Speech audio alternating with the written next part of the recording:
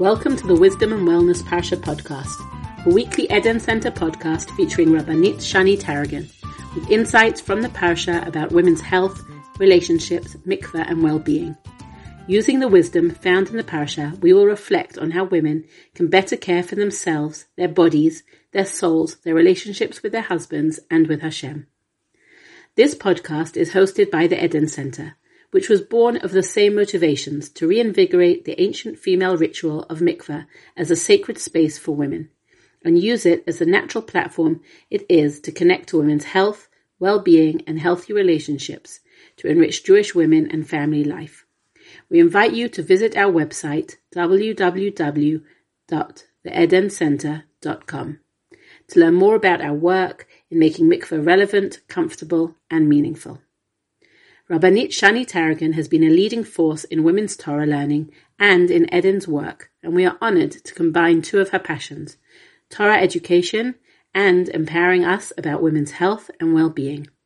Without further ado, Shani.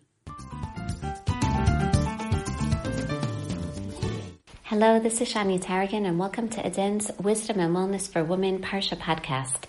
This week's Parshat Va'era, is replete with numerous messages that we're meant to be sensitive to and internalize in our daily lives. As we look at the beginning of the Parsha, wherein Moshe Rabbeinu reappears before HaKadosh Baruch Hu, stating, Hashem, you haven't yet saved Am Yisrael, we see a very significant change in the plan of redemption. Let's revisit last week's Parsha for a moment, wherein HaKadosh Baruch Hu enjoins Moshe Rabbeinu directly by the sneh, Va'ata lacha veshlachacha el paro v'hotzei et ami b'nei Yisrael miMitzrayim. Hashem implores of Moshe that he must be the one to approach Paro in order to precipitate Am Yisrael's redemption from Egypt. To which Moshe Rabbeinu responds, Hinei anochi ba el b'nei Yisrael. Hashem, shouldn't I join in with the rest of Am Yisrael? Shouldn't they participate in their process of Geula?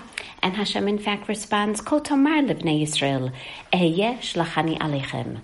Hashem concedes, Go to Bnei Yisrael and have them join you in this plan of approaching Paro.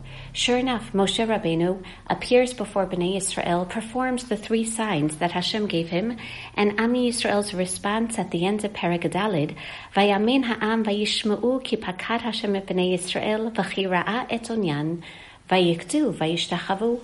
Am Yisrael apparently do believe in this process. They do believe that now's the time for the fulfillment of the promises that Hashem had given their forefathers.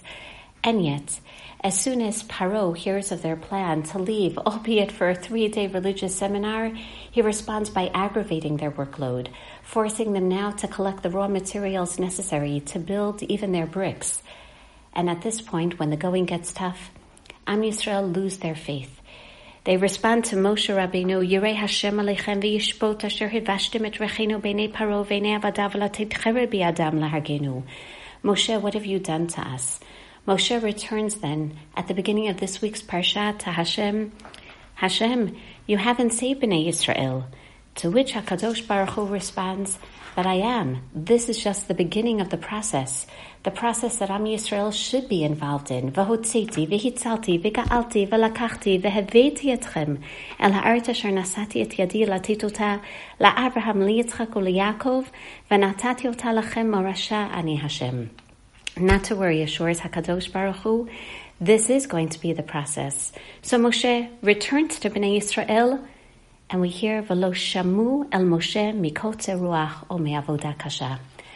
Am Yisrael are so disillusioned, they're so disappointed, they're so overwhelmed by all of their work, by their oppression, that they can no longer listen, they can no longer obey, they can no longer believe.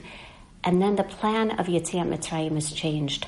Hashem immediately thereafter tells Moshe, Bo daber el Paro melech Mitzrayim. Now Moshe, it's going to be you. It will be you and Aaron, and Am Yisrael are going to remain behind the curtain. They're going to be passive for the next few chapters of history until we see them reappearing upon their imminent exodus from Egypt. Only at the very last minute, in order to get them out of Mitzrayim, are they going to have to demonstrate their faith in Hashem. But we see that in every time period in history, we have this choice. We have a choice of either being passive, reactive, or proactive when it comes to the process of redemption. And here, in a very sad state, Am Yisrael were not active members in their own process of Geula, to which Ibn Ezra explains that's why we need the Makot, not only for the Egyptians, but Otot, but as signs of Emunah for Am Yisrael as well. Rashi explains that what happened to Bnei Yisrael, Lo shamu el Moshe mikotza ruach, kol mi shehu mitzer rucho v'neshimato ketzara, ve'ino yachol laharich v'neshimato. That someone who is oppressed, someone who is just focusing on all the negative in their lives, they're going to take short breaths. They're going to be anxious at all times. They won't be mindful. They won't be able to see the bigger picture. What a message for us in our lives. Certainly when it comes to taking care of our health, we can either be reactive, passive, waiting until that last minute of crisis, chas v'shalom, or we can be proactive. We can be active members in the process of redemption and taking care of ourselves and being more mindful and taking longer breaths. What a wonderful week to speak then about the awareness of us being able, not only nationally, but individually, to take care of ourselves. This is a landmark week. The Israeli Ministry of Health announced last week that BRCA testing for Ashkenazi women will be included in the basket of health services. We now have the opportunity, literally, for Geula to be able to test oneself in a very proactive manner. This is what women should be going out and doing. Similarly, this is Cervical Cancer Awareness Week. All women aged 25 and over should be proactively involved, whether through going to regular gynecological testing for pap smears or, again, through the HPV vaccine. These are opportunities that we have today for our own processes of redemption. This week's podcast is dedicated by two families, Nadine and Avrami Brona in memory of Alan Moses, and anonymously in honor of Sophie Samter's bat mitzvah, wishing her a life of wisdom and wellness. Is there someone in your life that you want to honor? Someone who has helped you out or inspired you? A simcha or a yahrzeit?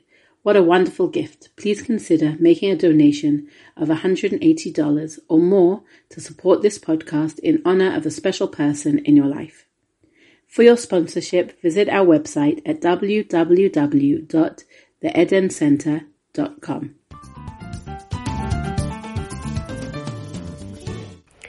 The other topic that I'd like to address is one that is certainly dominant in Parshat Va'era, as we see the Makot of Mitzrayim striking the gods of Mitzrayim. Firstly, the god of the Yaor. Through the Makot of Dam, Tzvardeya in particular, the powers of the Egyptian god of the Nile are going to be affected. And interestingly, when it comes time to strike the Nile, in order to initiate the plague of Dam, Hashem tells Moshe, go and tell Aharon to be the one to initiate this makah. It's going to be Aaron who strikes the Yaor. Vayom Hashem Moshe emor al Aaron kach matcha uneteyatcha al mimei Mitzrayim al naharotam al yaorehem v'al agmehem v'al kol mikveh mimehem v'yudam v'yadam b'chol eretz Mitzrayim uvayitzim uva'avanim. Note how every source of water is mentioned, in particular, the mikveh memehem, the collections of waters. Chazal explain here, Rashi quotes Shmot Rabbah, Lefi shehegen hayaor Moshe kshenishlach letocho, lefichach lo laka al yado, lo bedam velo betzvartaim, velaka al yadei Aharon. When it comes to striking the Nile, Hashem commands Moshe to tell Aharon to do so. Moshe is not going to be the one to hit the waters in order to initiate the plague of blood. Rather, it will be Aharon, explained Chazal, because Moshe was saved by the waters, and therefore is a beautiful expression of Hakarat HaTov for the water, for an inanimate object. Moshe Rabbeinu may not strike these waters that are going to start and transform into blood. Notice how this Makkah teaches us that not only are we supposed to be sensitive clearly to the midah, the attribute of hakarat hatov, of gratitude in our daily lives, but particularly to water, and water that's going to transform to blood, both of these serving as life forces for us. Moshe Rabbeinu teaches us that waters can save us. The waters that in Egypt were clearly manifest as the basis of power and salvation, Here we see that HaKadosh Baruch Hu is teaching us that these really are powers of salvation for each and every individual. This is a pasuk that reminds us that when we look at the waters, and particularly the waters of the mikveh, albeit there are times that we look at them maybe with disdain, maybe with aggravation, maybe with in a bothersome manner, but in fact, the Torah teaches us that these waters also provide for life, that these are waters that we're also supposed to be appreciative for because they save us. They save us either in a physical, spiritual, rejuvenating manner. They remind us, just like Moshe, of how we were saved, of how our lives began in the water, in the amniotic sac, in our utero days, and as such, we find that it's extremely significant that as we, on a monthly or somewhat regular basis, approach and go to the waters of the mikveh, may we be able to look at them with special gratitude, with mindfulness, with hakarat hatov, recognizing that just as Moshe, the boy who was saved through the waters, understands that he then will eventually save Am Yisrael through water, and thereby expresses hakarat hatov, may we be able to internalize this message as we see the waters in our lives as waters of salvation, individually, collectively, nationally. Shabbat Shalom. This episode of Wisdom and Wellness was recorded by Shani Tarragon, music courtesy of Shimona Gottlieb, and is a product of the Eden Center. If you enjoyed today's podcast, please give us a 5-star rating, share this podcast on social media, and encourage others to subscribe. We also welcome your feedback and questions on the podcast. Email us at podcasts@theedencenter.com.